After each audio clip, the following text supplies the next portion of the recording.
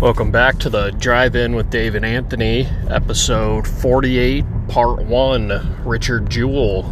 This will be a solo episode. Anthony's not here, just film decided to go, go check out. It's pretty early on a Monday, so won't, I guess at the moment it looks like I'll be the only one in the theater, but yeah, Richard Jewell. First, I guess, heard about this movie or saw anything, trailer for it maybe a month or two ago, and it definitely looked interesting. I didn't know any of the history behind it beforehand, but it's about Richard Jewell, a security guard who discovered a bomb at Centennial Park during the 96, I believe, Olympics in Atlanta.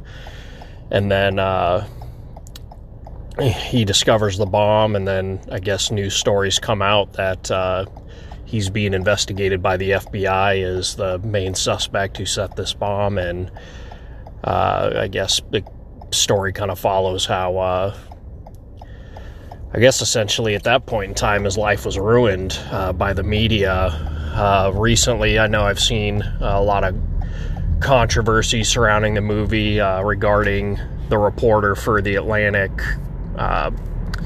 whatever newspaper they're called. She is deceased, and I believe she's being played by Olivia Wilde in this movie. And from what I read, the movie shows her getting information from her story, I believe, from like sleeping with police officers and stuff like that. So people were pretty upset, especially the company, the newspaper she works for in this. I know they were upset that she's no longer alive and can't defend herself, which I guess I understand. I don't know the whole story behind this. Without seeing the movie, I don't know how she's portrayed, but I know the company she worked for is the only one to never settle or publicly apologize for the things they said about Richard Jewell. So I guess we'll see how they're portrayed. And again, it's tough to make a judgment on it without actually knowing the story. And I guess, what this guy went through when all these stories came out about him. He passed away as well, I think early 2000s at a fairly young age. So,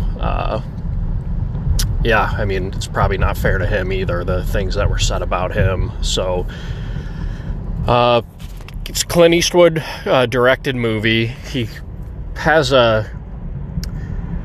I guess overall a fairly good track record. Recently, I think most recent one is the 15-17 to Paris, where I think it was U.S. Marines or something were in Paris, stopped a terrorist attack, and he used the actual Marines involved to be the actors. I think that one was, I don't remember the reviews on it. I think we're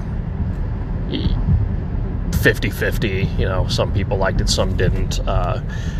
One interesting thing I did see about this movie was that it started filming, I think June 24th of this year. So that's about a little less than 7 months it's been since filming started and now being released in theaters, which I find that pretty incredible. I know Clint Eastwood's known for making movies for fairly cheap, staying within budget. I think he just one take is, all he does, and it's on to the next scene. Even I think in the show Entourage, they referenced it, saying whatever studio gives Clint Eastwood $100 million, he makes a movie for 10 and pockets the other 90. So, I mean, he's an efficient director. Like I said, the turnaround is less than 7 months to film and then get it produced and edited and in theaters. So that's pretty amazing. I guess as far as I don't know the turnaround on his other films. I was going to say, you know, it'll be interesting to see if that's something that you can actually tell, like, you know, rush shots or mess ups or something that got left in because they didn't want to refilm. But yeah, I guess we'll see. I'm not, you know, huge, I guess,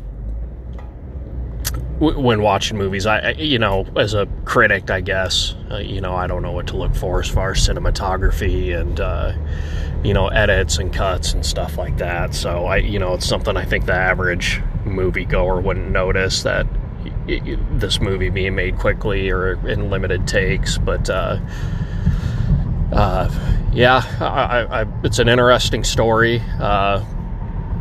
Again, one that I had never heard of, so I'm definitely excited for it to see how it is. John Hamm. I don't know this main actor. I looked him up. He's in an episode of It's Always Sunny in Philadelphia. He plays during the episode where they screen Lethal Weapon 5 at the bar. He plays Richie, the Juggalo student, which I found pretty funny that was the case. But yeah, I'm excited for it. I guess at least getting to see one aspect of this story, one side of it. I know Clint Eastwood's, again, he's pretty solid, and you know, he's got a vision, he's got a story he wants to tell. He's going to tell it, you know, in his way. So yeah, I'll get back to you, I guess, not we, in about 2 hours or so. We'll see what my thoughts were. So we'll talk to you then.